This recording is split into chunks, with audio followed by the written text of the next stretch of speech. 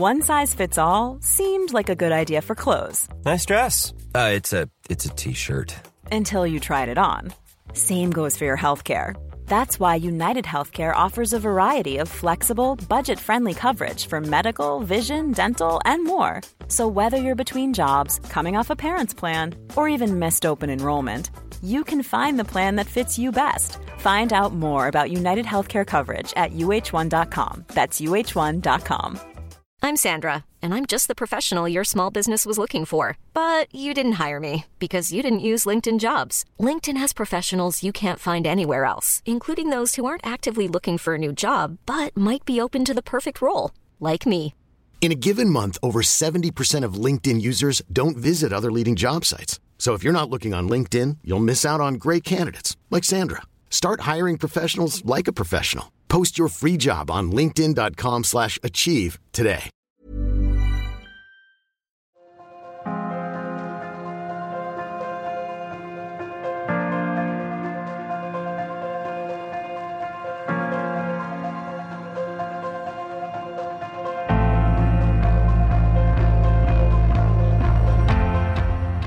In this episode of Lifetimes, we hear from Colin Jackson, one of Britain's greatest athletes and someone with a fascinating backstory.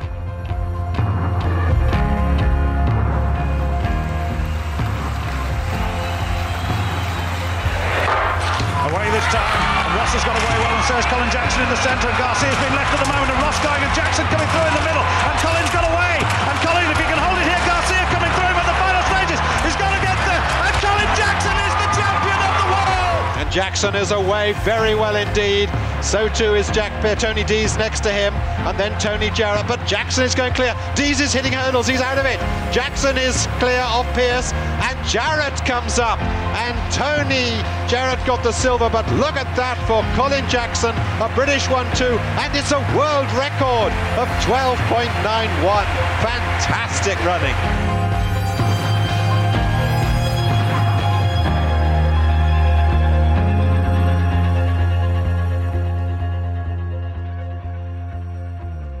That thing we were talking about a minute ago, you're 53.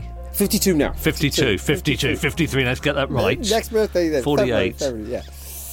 I mean, the fact that it's gone so fast, you're saying to me you think this is a positive thing. I think this is a negative. Life's disappearing before my eyes. I'm going to be 60, then 70, and then goodness knows what's going to happen after that. You see this as a positive. Well, let's put it this way. You're right. You will be 60, you will be 70. If I survive. Fingers crossed, right? Everything goes the right direction. That's exactly where it's going to be. But I think life goes by really quickly when you're busy. And I think we're fortunate enough that we're busy doing stuff. We get up in the morning to do different things. Yeah. There are so many people that go through their whole life existing. Yeah.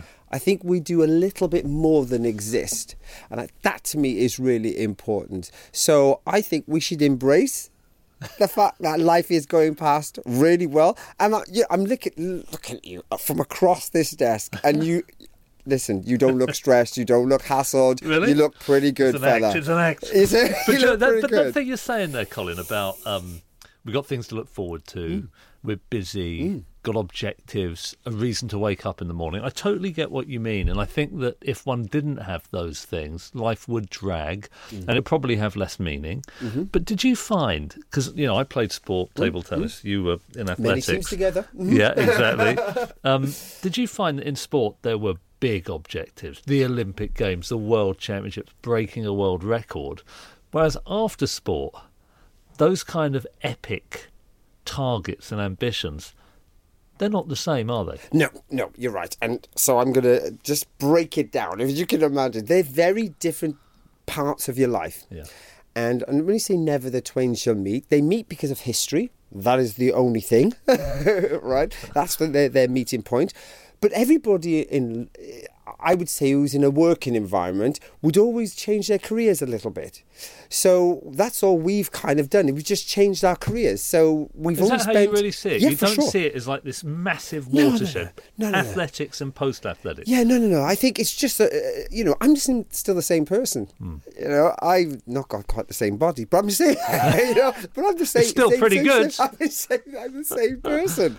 So what tended to happen was, if you think I only fell into athletics, I know that sounds bizarre, and I know you're looking at me already with raised eyebrows going, excuse me, but no, really, I fell into the sport of athletics. I was lucky enough that I loved it, and with loving it, I worked hard at it, and with the God-given abilities that I had, and all the help that I had from, great coaching, master, blah, blah, blah, blah, all those extensions that go with top and world-class sport, I was successful. So that was the positive side of it, very much. And then when you think about whether there's other pressures linked with the sport, like competing in the Olympic Games or World Championships, trying to set world records, all these things are part of that journey when you're good enough. I always tell people to make sure you have realistic goals that are right for the particular moment in time. So when I came into the sport of athletics, who knew what I was going to do? I would have never said, I am going to be Olympic, I am going to be a world record, or I am. No chance. That was never me. All I ever did was just go, I like this. I hope it goes really well. It's intriguing because a lot of people would assume that you had this blinding ambition and that you were driven by it from day one. But this was kind of almost like a random occurrence. And you grew up, let's paint the picture. Yeah. You grew up in South Wales. South Wales, yep. Of Jamaican parents. So you're presumably unusual in your ethnic background for that, because I mentioned this. I'm half Pakistani. I grew up in suburban Reading, and I felt like a bit of an outsider. I grew up like you in the 1970s, and there was a bit of racism. Paint a picture of what it was like growing up as you in that culture. Okay, so in South Wales initially, I think because you're very much part of the Welsh people are very much community orientated anyway, and they embrace lots of things about you, and I think I was really lucky that I didn't experience any particular racism in that sense. Fascinating. Apart from, there was always going to be apart from on reflection, not at the actual moment. At that time, I didn't recognise it because I wasn't subjective to it. Yeah. But I remember when I was trying to play cricket, and I was playing cricket for the county in that sense, and I was a captain of our school, and 5 players from my school were named in the team, and I wasn't. And on reflection, I feel it was a little bit to the fact that perhaps my skin tone was not correct. But it's fascinating. So I'm half Welsh. My grandfather grew up in the Rhondda Valley. He was a miner. My grandmother from Llangollen, and my mum, all of her family are in Wales. So I go there a lot. I get what you're saying about community. It's a wonderful, powerful thing, isn't it? People really look out for each other. It's neighbourly. They know each other's names. But, when I was growing up in Reading, I heard the P word a lot. Right. NF, you'll know what that means. National Front. They were like that symbol. You would see graffiti in a lot of different places. When I went to my first football game, the P word was used when I was in the stands. So I was quite conscious of it growing up. It's really interesting that you only became conscious of this one moment retrospectively, but not at the time. No, definitely not at the time. And I think, I don't know whether... there was always that real community kind of feel, I think, always, because all us as kids, we all play together. There's a whole mix of kids there, and we'd be in each other's houses all the time. And there was never an issue. Nobody was ever saying, you get out. There was never that. So, of course, if that's how you see life, you're in these beautiful rose-tinted goggles, aren't you, in that sense. And it doesn't really, I guess, raise its ugly head until later on. Okay, well, let's maybe go back to that. But your parents intrigued me. You say both Jamaican? Both Jamaican, Immigrant, first came to the UK to live, settled down in South Wales. Now, I know nothing about your parents except for the fact they brought up at least 2 remarkable people. So you have one sibling or more than one? I have a half-brother as well. Yeah. And your sister has become an incredibly successful actor. You've become an amazingly successful sportsman, and you've done amazing. So tell me about the upbringing. I mean, these sound like they must have been pretty inspirational parents. Do you know what? I think they allowed us to be kids. They really allowed us to do what we wanted to do. And whatever it was, I don't think we are reflected, right? So I'm thinking really deep in, was there a magic formula that my parents kind of pulled together to make us the people we are? All I know is that they were very well disciplined. And they made sure. Were they like Yeah. You So- couldn't. You had to behave. Yeah. There was no two ways about it, and that was the same thing through the whole of the family. In that sense, huge amount of respect for everybody. I think this is one of the big things that were important to us. Is that having respect, I think, also made us humble as in that sense. We didn't want for anything, but we weren't spoilt. Do you know, it's that real fine line of not want. But I think it's because it wasn't a rich upbringing, was it? We were up on a council estate in Cardiff, but we had 2 cars. My mum and dad had a car, which meant it was easy for both myself and my sister to do things. So if I needed to go training, one would take us to training. If my sister had to go and do a performance, that the other parent was out doing that. And so they supported you, whatever you wanted to do. Without question. If we wanted to have a go at playing the violin or guitar, they go, okay, let's see if we can find a guitar or let's find a violin and give it to them to give it a go. There was never any, I don't think, and it sounds weird when I say it, I don't think there was ever a no, for having a go. Yeah. But we were decent kids. We would never bring trouble to the house, as we'd always say.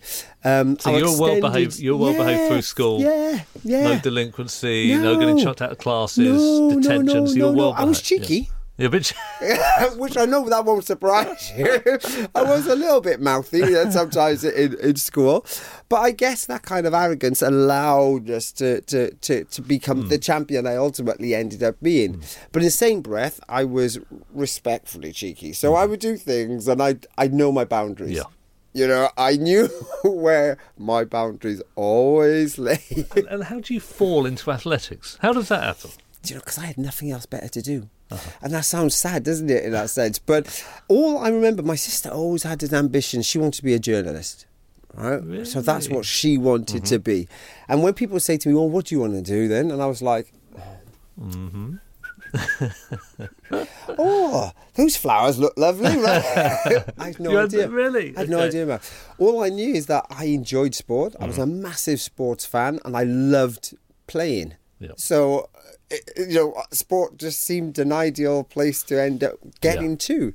And so, I literally fell into my sport that way. But at the school? At school, I do everything. Whatever was available, I was there. Shot put, high jump, long jump, javelin, I do that. Cricket, I was in the national football team. And you captained the cricket team. Yeah. By the way, this might be a glimmer of a memory, completely wrong. Did you start as a decathlete? I did.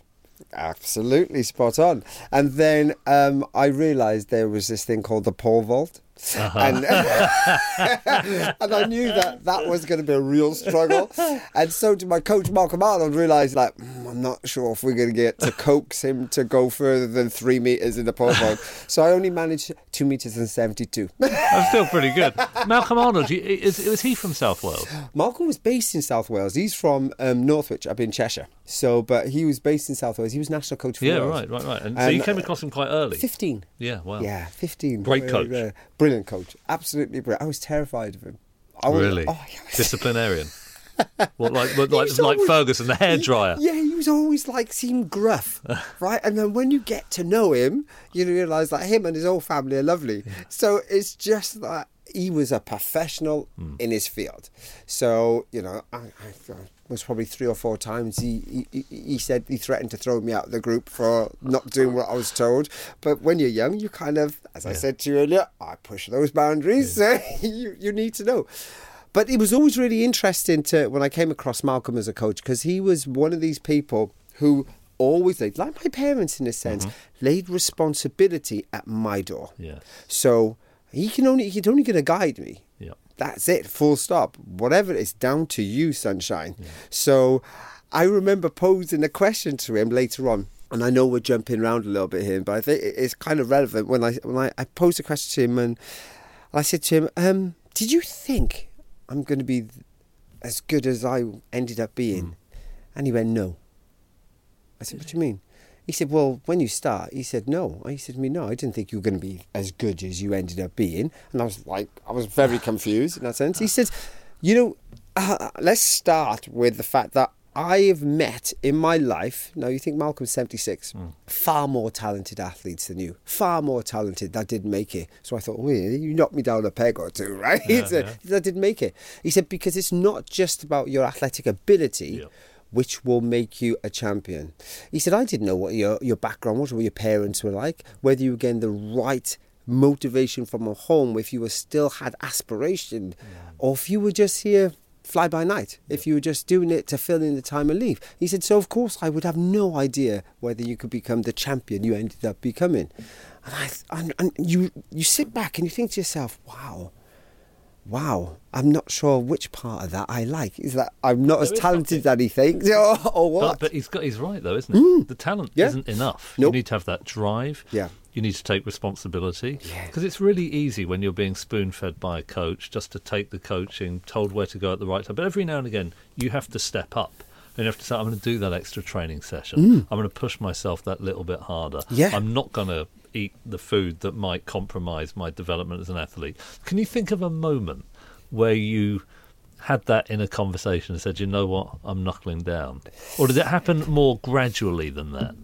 What sort of age are we talking where you started to really... Well, Malcolm first said I had that conversation with me about being, independent, etc., at 15 when I first joined his group. That's interesting. So as I joined the group, he told me this. Yeah. And it was like, oh, right, okay. So you kind of already like thinking, Do you know, I know this is slightly going off tangent a little bit, but there's a school. I went and visited a school not long ago near Croydon. And the teachers, fantastic teachers, really care about the students. And so if a student didn't turn up for class, they'd drive round to their home and make sure they were there. If they didn't understand something, they would sit and talk and discuss it and make sure they did it, the homework. And everything was done in a way that kids would leave the school with the best possible qualifications because they were surrounded by an incredibly extensive support network. And they thought this is a good thing. And looking from the outside in, it sounds like a great thing. But then they found something really odd. Once the students were out there at university or in the wider world, and they had to step up, take responsibility, make decisions, they were struggling. And at university, you have to decide what lectures you go to. You have to write your own essays and all the rest of it. They were dropping out early. And so they said that we want people to have a support network, but not to be spoon-fed. They need to make independent decisions. They need to use their own initiative from time to time. It's fascinating that Malcolm Arnold, brilliant coach, had that conversation with you when you were 15. 15, very, very early on. So he already set up, what was going to be necessary if I was going to progress. Because one of the things he'd never travel with us to race competitions. So the only time we'd see him be at major championships, and that was because he was on national coach duty. So that was the only time. So you'd only have to... So again, you were left on your own devices. His job was to get me to the best physical shape I possibly could. Then, if there was things that were always slightly off or off kilter, if anything was slightly off kilter, he would recognise it and he'd be able to just talk things through to you.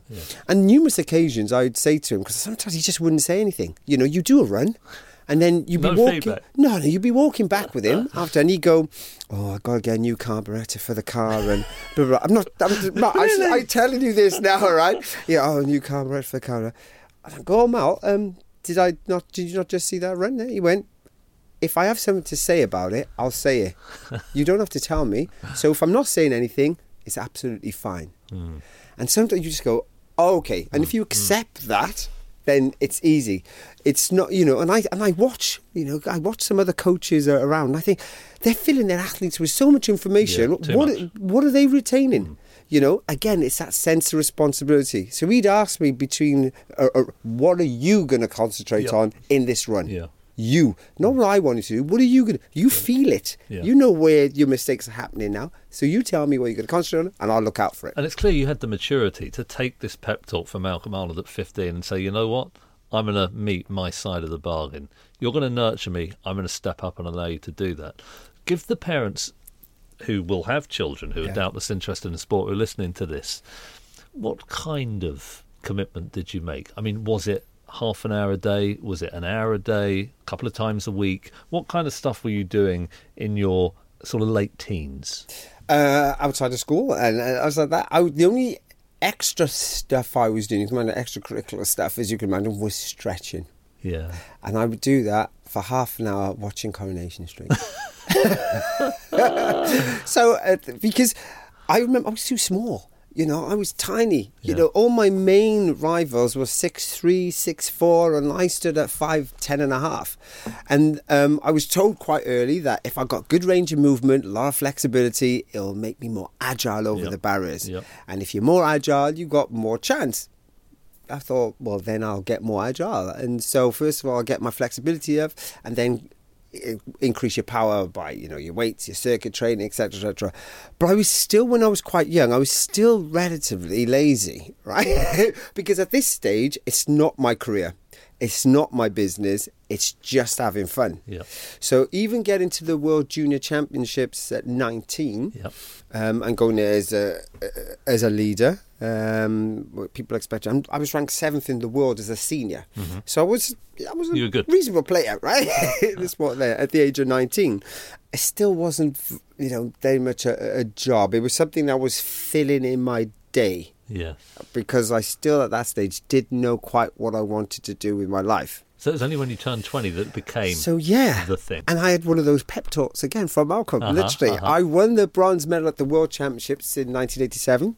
And he said to me there that your life's going to change from here on in. And I was like, really? How is it going to change? Because I'm still the same, you know, I'm still the same Colin that I was 2 weeks ago. Just because I got this bronze medal, how is it going to change? And he said, well, you're going to have more responsibility thrown on you because there's going to be expectation. The next thing he said, your pay packet is going to go up dramatically, and that will soon make you understand that you need to be a little bit more responsible because people are expecting you to perform. They're not going to give you a lot of money and think you can go away. Now at that stage, can you imagine, Matt? At that stage, I'm laughing to myself. I was thinking, I was on £800 for a series of races, not each race. That was my package. All right. So for a series of races. Yeah. So it's about 6 races, right? At that stage, going before I won that bronze medal. Right. And then the only way you kind of hopefully make a little bit extra was, you know, on expenses. So instead of you having and it was always, we do this all the time. When there was the times where the flights were overbooked and they'd say, right, did anybody want to get off? We'll give you an extra ticket and, you know, you can get on the plane. We'd be like, straight up, that's like £100 in your pocket, right? That's making a bit of cash there. So we were kind of canny in the way that we try and make a little bit of extra money. But I went from that £800, and I remember it was like 6 races. So it was a total. So it was like, oh, it's over £100 a race here, to £5,000 per race. Wow.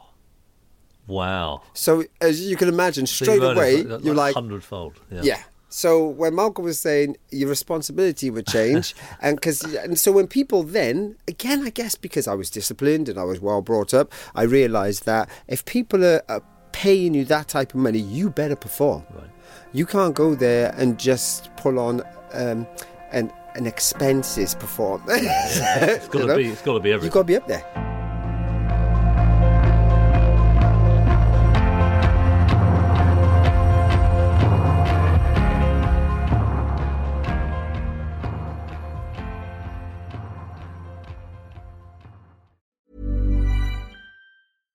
One size fits all seems like a good idea for clothes until you try them on. Same goes for healthcare. That's why United Healthcare offers flexible, budget-friendly coverage for medical, vision, dental, and more. Learn more at uh1.com.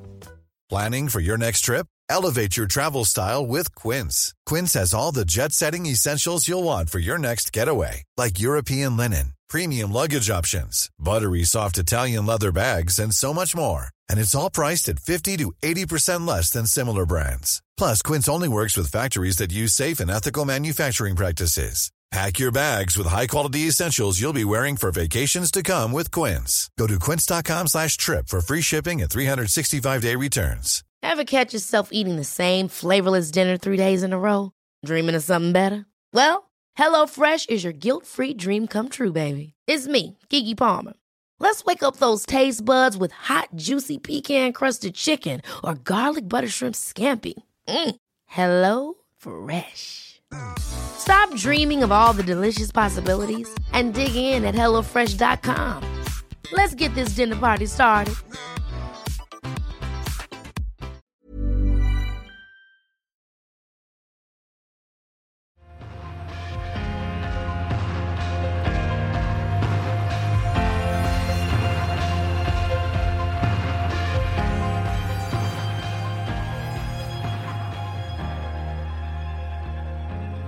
most people know that you had an absolutely stellar athletics career. I mean, you, from memory, you won the World Championships with a world record time. That time stood for years. You broke world records in, I think, was it 60-metre hurdles? Yeah. It stood for a very, very long time. Still stands, yeah. Still stands to this day. Stands, You've got the world record for the 60 60-metre hurdles. Yeah. So you weren't just a good hurdler. You were one of the greatest hurdlers who's ever lived. Yeah. What was that experience like? Did you have public acclaim, people asking for autographs? What was that like? How did you deal with fame and celebrity? Try and give us a sense of what that was like. I still have that purity side of me. So I'm smiling already, and you can hear my voice that I'm smiling about it, because it's brilliant. It's absolutely brilliant. It's the best thing. You imagine being a superstar in the 90s. Yeah. It was just great, right? I remember I was being invited to parties where Prince was going to perform with George Michael and all the I guess the good and the great of Britain. Yeah. You were always there, you were very much part of that scene. So it was great. But there was that other side where there's that sense of responsibility again, and there's expectation. So you stayed grounded. Always. Your head didn't always. get turned. I'm going to tell you a story. I had to, because Linford Christie was around in those days, Sally Gunnar was around those days, so we were kind of a trio, that were everywhere. But I remember I was invited to race in Paris, and initially I thought, I don't really want to go, but you know what? The guys say, they'll look after us, so let me go. And the whole group are going. So Linford's going and the whole crew are going. So I said, all right, let's go. And they picked us up and they took us to Hotel Crillon there, which was just incredible. It's where all the presidents stay and everywhere in Paris. And they took us there to stay. And then they showed me to my room, and I cannot begin to tell you, the room was bigger than my house that they put me in. Yeah, the suite. It was unbelievably big, right? And then I remember Linford knocked the door and said, right, we're going shopping, you come in. I was like, oh, no. I'm just going to stay in. I'm just going to relax and just stay in. And so they all took off. And I sat on the bed and I just looked around this room. And I just burst into tears. I just burst into tears, and I thought to myself, I've got all this just because I can run fast. I couldn't believe that this young boy who came from Llanedin, a council estate in Cardiff, was sitting in such opulence, in grandeur, that was historic. And I just burst into tears, and it took me quite a long time to gather myself and go, well, do you know what? They must think you deserve it. So you know what? You're here to do your job.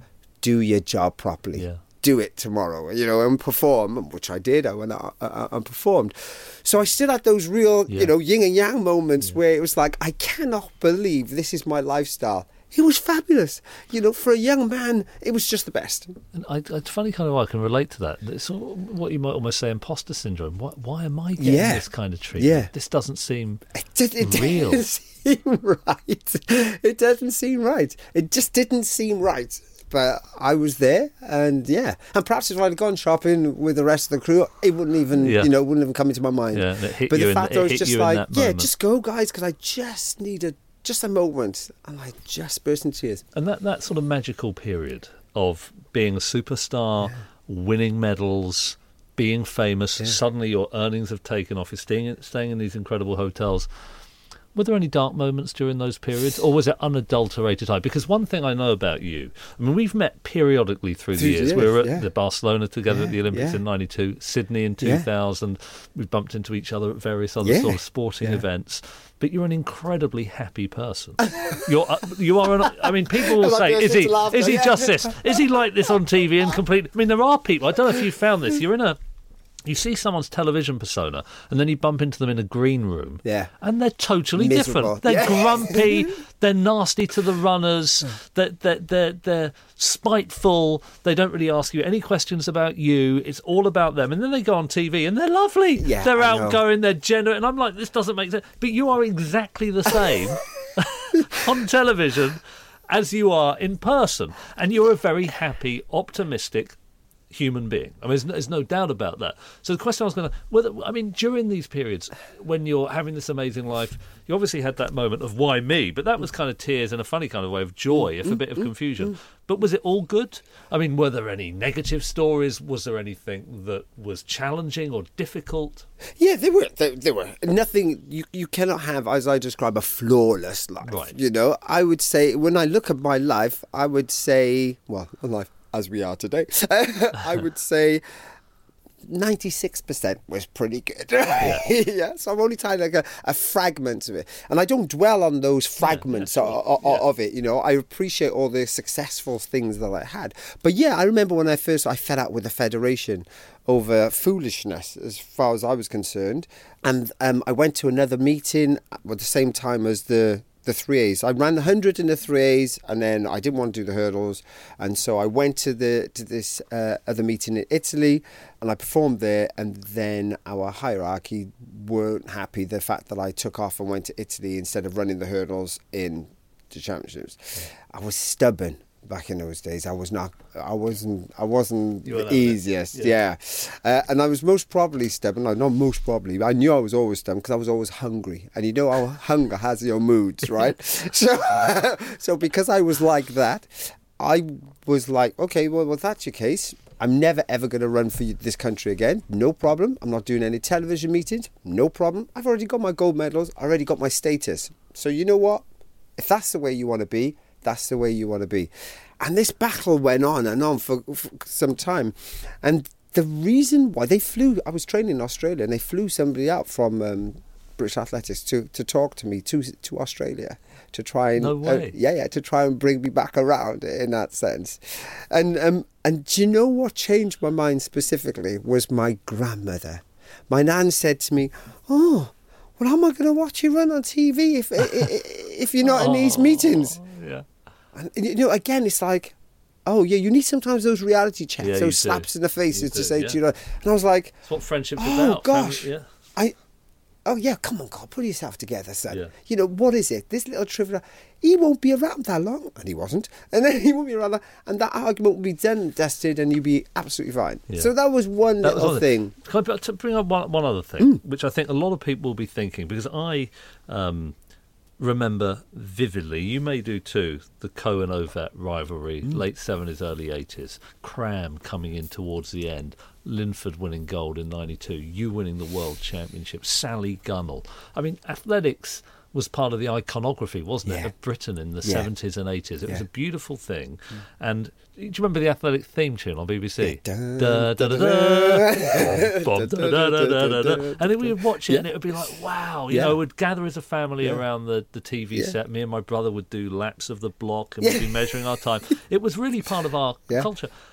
It could still be a part of our culture, but it's gone down a little bit for a very simple reason, is that some of the heroes that we celebrated and some of the people who we idolised turned out to have taken drugs. Yeah. And I want to know what your perspective is on this, because you were part of this world, you're still a part of the world, you commentate on it. Where do you see the influence of drugs on how people watch the sport? How do you feel about people that you would have known and you subsequently found out they were taking drugs? How prevalent is it? What's your perspective on this issue? Yeah, It's a tough one in this sense, because I always felt when I was young and up and coming, and I'm smiling again, which I shouldn't be smiling on this issue, but I am smiling because when I was up and coming, I can't begin to tell you how hard I worked, right? I worked hard. And I couldn't believe people were beating me. Right? That's why I'm smiling, right? Because I was like, how is it possible for you to beat me? You must be on drugs. Yeah. They must be on drugs. That's the only reason they must be beating me. And then until you become a champion yourself and you realise that it was just time that you were missing, nothing else. And then all of a sudden, you're the world leader. And you're thinking, oh yeah, well, I kind of did it without drugs, didn't I? So perhaps all those people back in the day that I was accusing were actually just better than me at that moment in time. Yeah. So straight away, then you kind of think, oh, okay, right. That's where you park that bit of it. But there is, as we know, that true ugly side of it in our sports in that sense. So I always think, first of all, optimistic as always, is that there are so many, and majority of performances we see on the track are done clean. I believe that. I genuinely believe that because I've experienced it myself. Yeah, and being a champion or world record holder myself in that sense. So of course I think of that. But then there are those real negative sides of it as well. And I'm proud of our sport, that our sport is willing to take the hit, because it's really awful press when another superstar in sport gets dope test positive, right? So I'm really positive about our sport that's willing to take that hit to expose these drug cheats. That is really important for me, because also the lessons that I learned from youngsters is that we don't tolerate it. And if we don't catch up with you today, we will catch you tomorrow. And so you may think you'll get away with it, and you will get away with it to a certain extent, but the reality is we will ultimately come for you. Now, I'm really harsh on it as well, and I would like them to see that they take all the proceeds that you had from your sport, if you were banned taking drugs, taken off you. Like they would nearly do in the real world. Because it's a kind of fraud, isn't it? It is fraud. People have gone, look at you yourself. You, as a kid, you invested time into watching athletics. And hang on a minute, why should you should be compensated for your time. People who go into the stands, into the stadiums to watch great performances, if people are dope test positive, why are you there? You wouldn't want to be there to celebrate and support that. So you're absolutely being conned out of your good money that you've earned. People who raise money for sponsorships, shoe brands that contribute to you to make you better in that sense.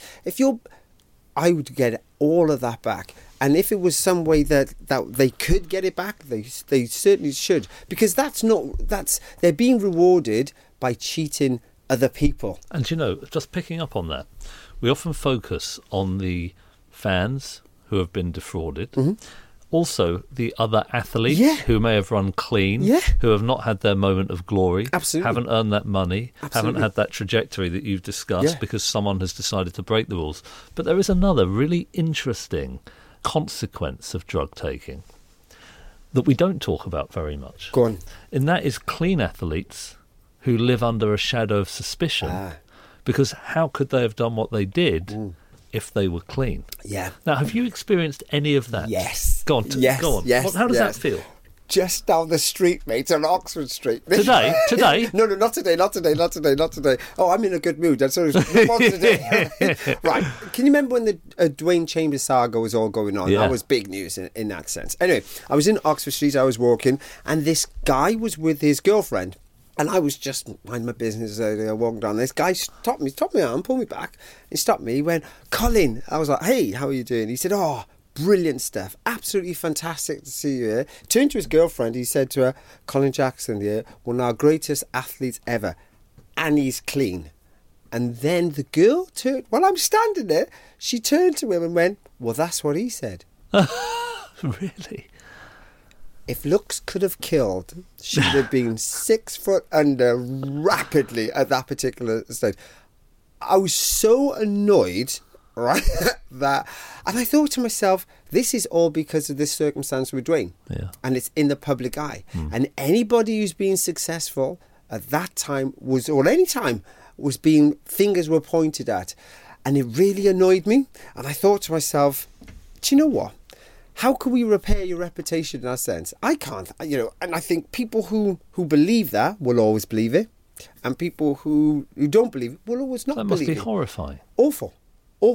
If you've done it right, you've worked, you've gone through the hard yards, and there are people who you can never convince, because you can't prove it, can you? There's nothing you can do to prove a skeptic. No. There's nothing you can do. And I think you can't even waste your time trying to. You just got to let them be who they are and think to yourself, what is going on in your life while you're just totally thinking so negative completely about somebody you don't even know. I mean, they don't know, And I think to myself, it is the most frustrating thing for clean athletes to deal with, is when you're accused of something. If I want to smash my reputation, I'll do it myself. Right? I don't need, anybody who is associated with anything to smash my reputation. I'll do it myself. But when you work hard for something in an honest manner, and when you accuse, and this is words my grandfather said to him, or said to me, he said to me when I was just coming up on the world, and there's always that kind of, suspicion of what's going on, in that doping field. And he said to me, remember, if you don't know any decent people, I do. And you've got to think about that, what somebody says to you that way. And then you realise how your success is having an effect on your extended family, your extended friends. Can you imagine, every time I was successful, for example, I'm winning titles and winning medals, my grandfather was, hat on, proud, jacket on, down to his club. He'd get down to his club, they'd all be buying him drinks. Yeah. They'd be celebrating with him that circumstance. Can you imagine if I was busted for drugs? Yeah. What that would do to his life? Yeah. He couldn't go back down that club. He couldn't. He couldn't face it. Do you think that's the way to get athletes all around the world to not take drugs? Do you think it's a question of having values almost more than detection? Absolutely. It's just knowing that Kirsty Wade, she competed at a time when, so she's a middle distance runner, when many of the Eastern Europeans were taking drugs. And I asked her, and she said, it never crossed my mind to take drugs. Because of the values that I had, the family I grew up in. She said, for me, taking steroids wasn't a temptation. Chocolate digestives were a temptation, but not steroids. It was almost like it was a line she couldn't cross. Yeah. No, I totally get that. Even if she knew she would get away with it. Yeah, no, I totally get that. And I do think it's that kind of, the real values that you hold.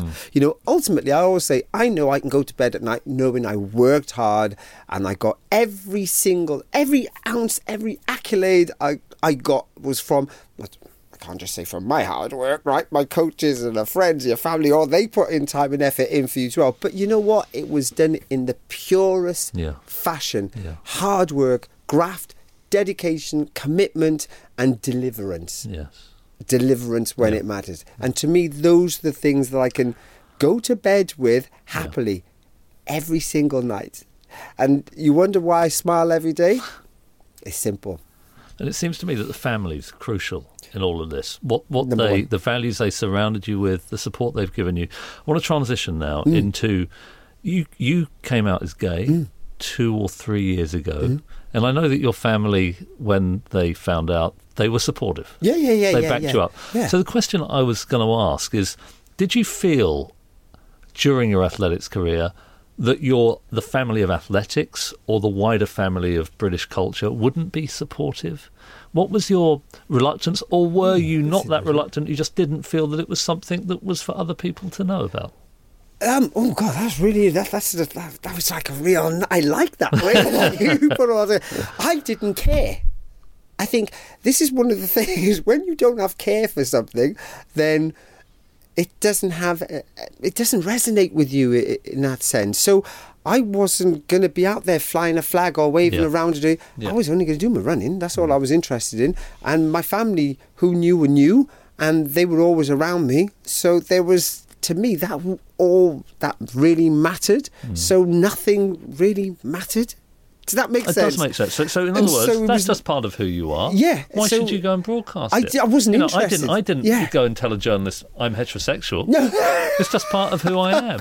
Yeah, so for me, it was, you can imagine, you're put in this position here. So when I was in the Crillon, for example, in that sense, I'm put in that position to go and race, right, and run, and that's all I do. So everything I was here, so I'd be in front of a journalist, not because I was gay, I was in front of the journalist because I was a runner. Yeah. So that's all I'm there to talk about. I have nothing else of relevance to chat to anything, anybody about. The reason I mention it is because, so when I was in Barcelona, 92, Sydney, I got hanging around with a few of the athletes. And it was in a funny kind of way, it was quite a macho culture. Yeah. Sport, right? Sport. So actually, funnily enough, I was going to say table tennis was like that, but I thought you would laugh at me. Ping pong. But it was very kind of stereotypically masculine, and it was about getting laid and pulling women, and it was a lot of the conversation centred around that kind of thing. Yeah. And I wondered what that would have been like for somebody who's a brilliant athlete, who has a different sexual orientation.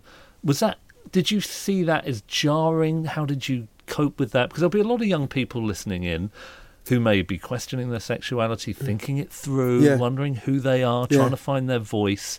And I think they'd be fascinated to know how you dealt with some of these sort of ironies. Yeah, I think I was so, and it just sounds like a cop-out, but it's not a cop-out, because it's the truth.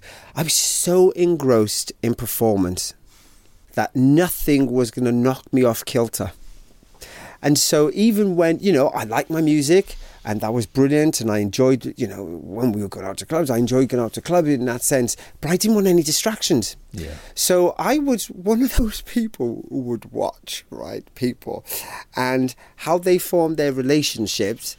It was always a distraction for them. It was always a distraction.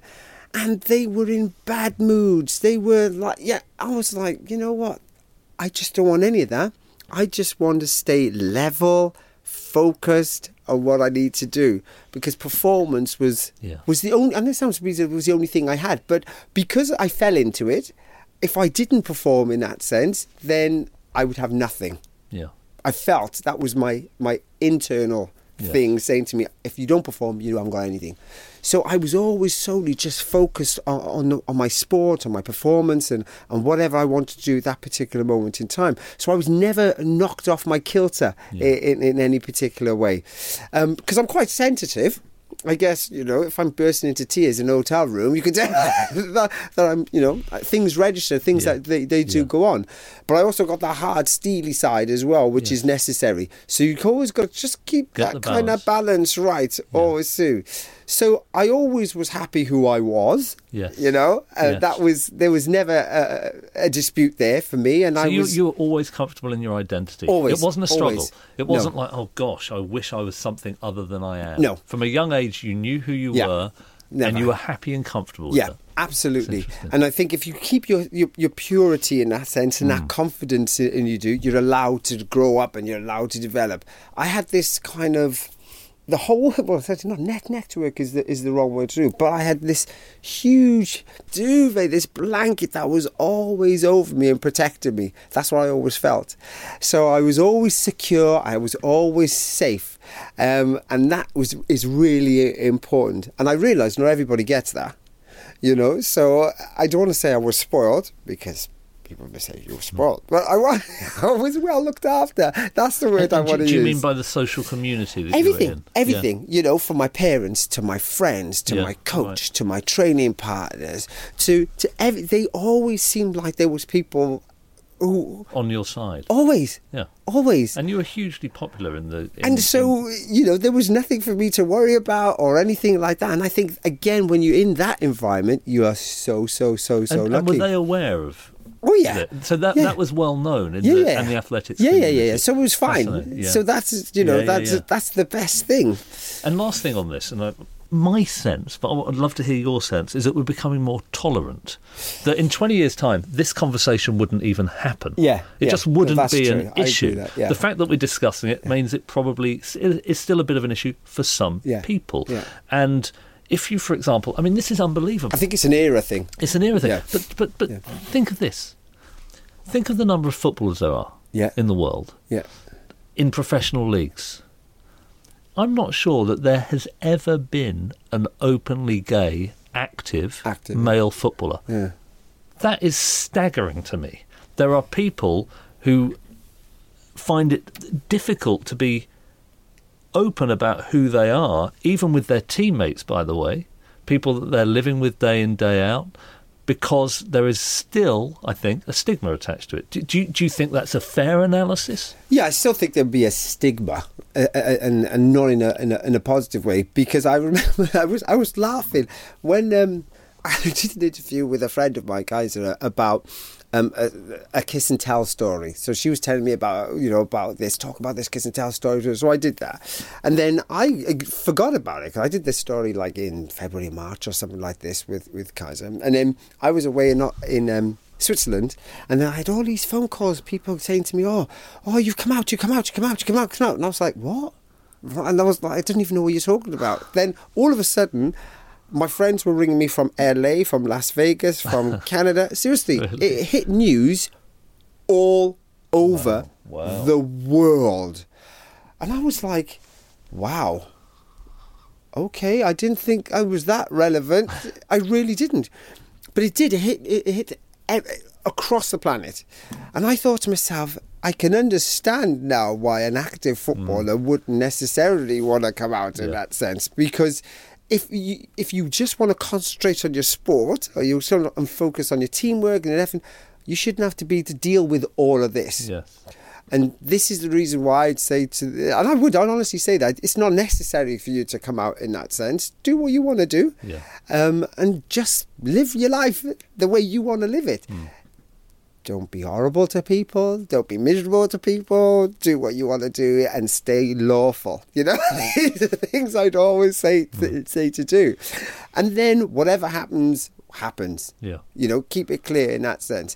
And so for me, it's that's almost like the reason the first person who takes a step is going to be surrounded. Yeah, and it could destabilise their footballing. And they may not want that type of publicity. Right. I'm not saying that type of publicity. They may be just quiet now. They don't have to be a superstar of a sport. They want to be a superstar of sport. They just want to do their business, which is just play their sport.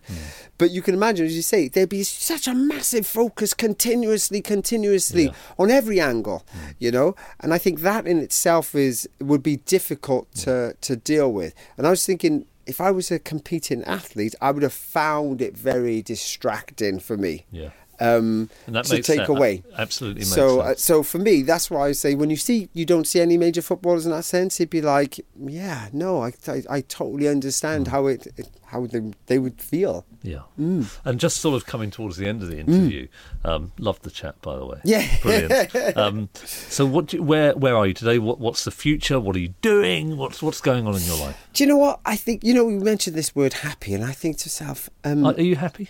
I would say, I always think happiness is a moment, right? I'm really content with my life. Are you? Yeah. I think that is the most important thing, is to sit back and go, I am really content. Because, what makes you happy is like, I just had a lovely cup of coffee. That made me happy, right? That was great to see. But you got to be content. And I think everybody should strive for that feeling of contentment, where you just sit back and reflect and go, you know what? I don't think I've got that. Good. I think I struggle with happiness as well. What is it? Yeah. What does it consist in? And I'm often looking for the next thing. Yeah, and that is what happiness could do. I mean, if you're content, you won't even do it. Remember this, right? I always say this to people. Choice is the devil, right? Look at what you've got and appreciate it. And also look and think, have I maximised to the very last drop what I've got? Because what I look around at people and do, I don't think they do. I think they go about 20% into everything, and then they're looking for something new. They're looking for something different. They're looking for a change. Guys, look a little past that 20, 30, 40%, and you start to see how things change within your field, within the projects that you're working on. Find something that you have a little bit of a spark, that's a passion for. Then you and gauge you're learning to swim and now. You do that. I'm learning to swim right now.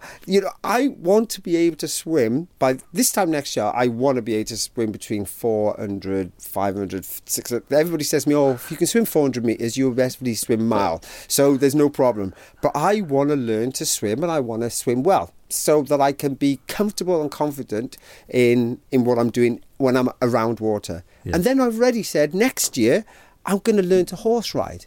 No way! Exactly. Really? Now, where's this coming from? Brilliant. Look at me. I love it. What are you talking about? You want to learn to horse ride? No, already. So I've gone, okay, this is this kind of goal, and I know I'm going to achieve that. Why do I know I'm going to learn to swim? Because sweet people swim.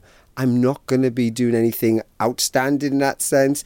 People can swim. That means I can learn to swim. Quite right. Horse ride. I want a horse ride. Why? Do you know what? Why not? Why not? I've never done it. I'm intrigued by it. Why not? Just give it a go. Yeah, quite and right. See what it's like. Got to keep it fresh. This has been a joy. Last question. Yes, ask everyone in this series of interviews. The Times, they have what's called, this is a bit of a depressing question, but they have something called the obituary section, and they're quite famous. They kind of chronicle the great lives of people in our country and beyond our country.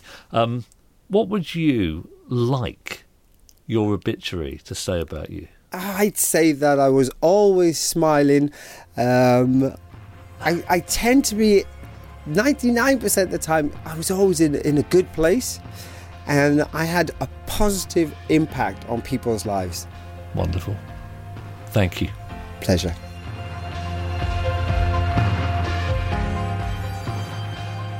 This episode of Lifetimes has been presented by me, Matthew Side, and produced by Lucy Lavery. To listen to household names speak as you've never heard them before, please subscribe to the podcast. Search for Lifetimes on Apple Podcasts, Spotify, or your favourite podcast app. And if you like it, please rate and review the series. Lifetimes is a Times newspapers production. To find more of our great journalism, go online at thetimes.co.uk. Ever catch yourself eating the same flavorless dinner 3 days in a row?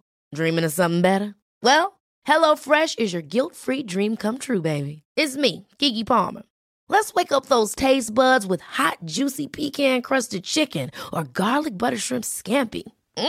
HelloFresh.